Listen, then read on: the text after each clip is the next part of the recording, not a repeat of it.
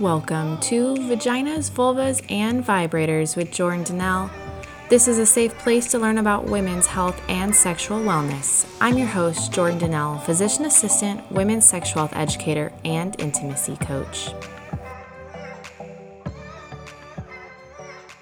Today's episode is all about pelvic organ prolapse. Pelvic organ prolapse is very common, yet many women have not heard of it. Get ready to learn some great information that might surprise you. Are you at risk for having pelvic organ prolapse? This is the second episode in the series on the pelvic floor. I am super excited to announce that Vaginas, Vulvas, and Vibrators swag is now out. Go to swag.vaginas, vulvas, and vibrators to check out the new stuff today. You will not want to miss some of my favorite teas, so be sure to go check that out and get yours today.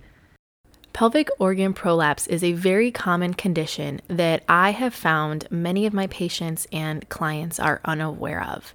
When I was doing lots of pure romance parties, that is something that I made sure to focus on during our sexual health and women's health portion of the party. And I always tried to make sure to educate women on pelvic organ prolapse. So if you've been to one of my parties before, I'm sure you have heard a little bit about this, but get ready, we're going to dive right in.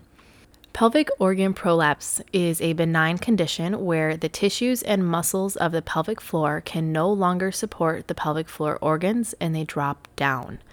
Ultimately, it is weak muscles of the pelvic floor.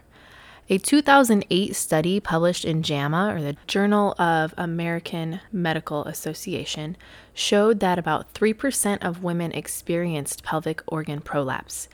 They also noted that 1 in 5 women experience pelvic floor disorders. So if you remember back to our last episode, we talked about some types of pelvic floor disorders. That includes urinary incontinence, fecal incontinence, and pelvic organ prolapse.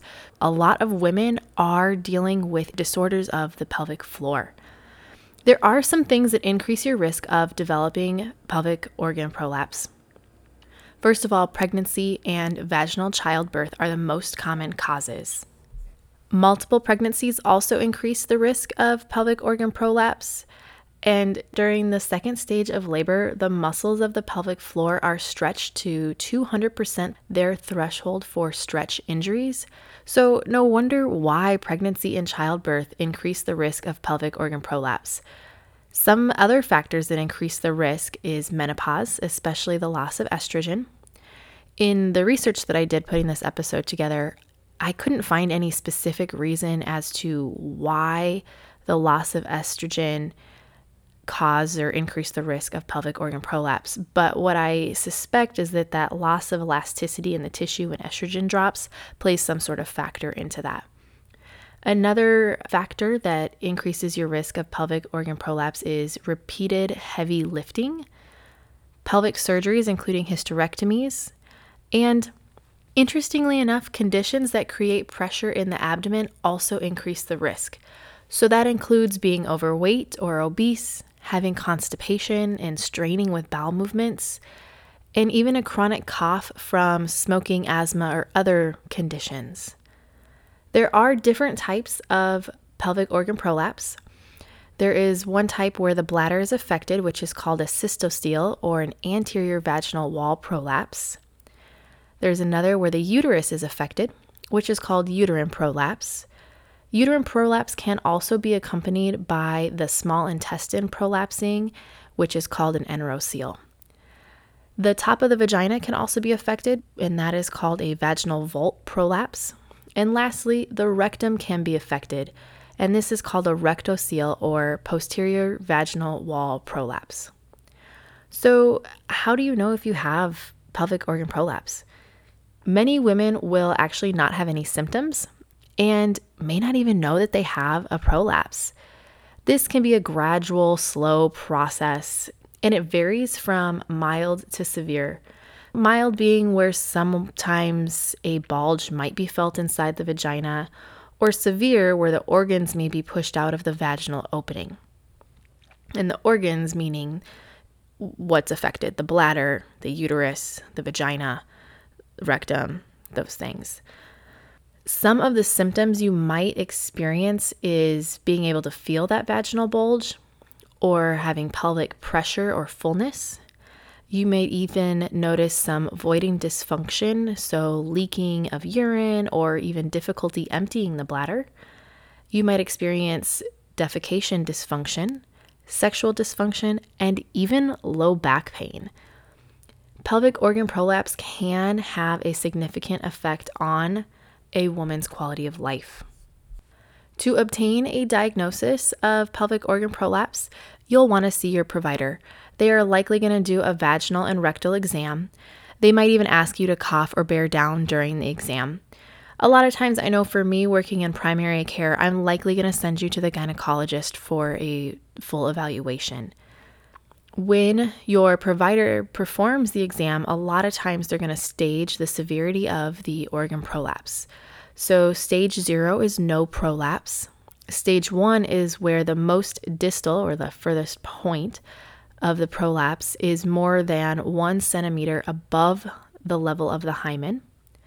Stage 2 is where the most distal portion of the prolapse is between 1 centimeter above the hymen and 1 centimeter below the hymen. So that's where it would be kind of sticking out from the vaginal entry about 1 centimeter. Stage 3 is where the prolapse extends more than a centimeter beyond the hymen, but no more than 2 centimeters of the total vaginal length. And then there's stage 4, which is total or complete vaginal eversion. When it comes to treatment, many women don't need treatment. However, if your symptoms are bothersome, treatment may be needed. One option that helps prevent progression, but it does not reverse the prolapse, is doing your Kegel exercises. This can also improve incontinence. We have a whole nother episode coming up on how to do Kegels properly, so be on the lookout for that. We are definitely going to be covering that in this section. If you are having incontinence, I would also try limiting your fluid intake, reduce alcohol and caffeine, and even consider doing some bladder training. Another treatment option that I highly recommend is pelvic floor physical therapy. So those are trained individuals to help with conditions specifically related to the pelvic floor. Go check out the last episode on pelvic floor physical therapy to learn more about what they do. But that is a wonderful resource that I absolutely try to tap into with my patients or for my patients, because I think that everybody can value from that, especially if you're dealing with any of the conditions that they treat, but specifically pelvic organ prolapse. Another treatment option is a pessary. This is a device that is inserted into the vagina to help support the pelvic organs. Many women will find immediate relief from symptoms when they use a pessary. They do come in different shapes and sizes. Your medical provider would fit you for the appropriate pessary. These can be short-term or long-term options. It works great for some women. Other women don't like it, but it is a wonderful non-surgical treatment option. Now, lastly, if you have failed all conservative measures, or if your pelvic organ prolapse is severe, surgery is an option. There are 2 different types of surgery. One is to repair the pelvic floor, and this helps restore the organs closer to their original position. Many times, a wire mesh or sling might be used to help support the pelvic floor organs. The other type of surgery is to shorten, narrow, or close off the vagina. This also helps create support for the prolapsed organs. However, if this is the surgery route that you choose, vaginal intercourse may not be possible after this procedure, especially if they closed off the entrance of the vagina.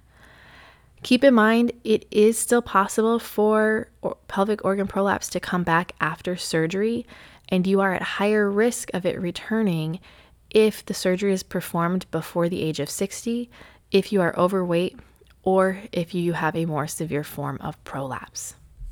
To prevent organ prolapse, there are a couple of things that you can do today.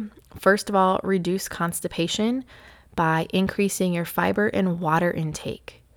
If you are experiencing constipation, consider talking to your doctor about maybe a stool softener Or, like Amanda mentioned in the last episode, using a stool to raise your feet up from the ground can help relax your muscles and help with your bowel movements and prevent straining as well.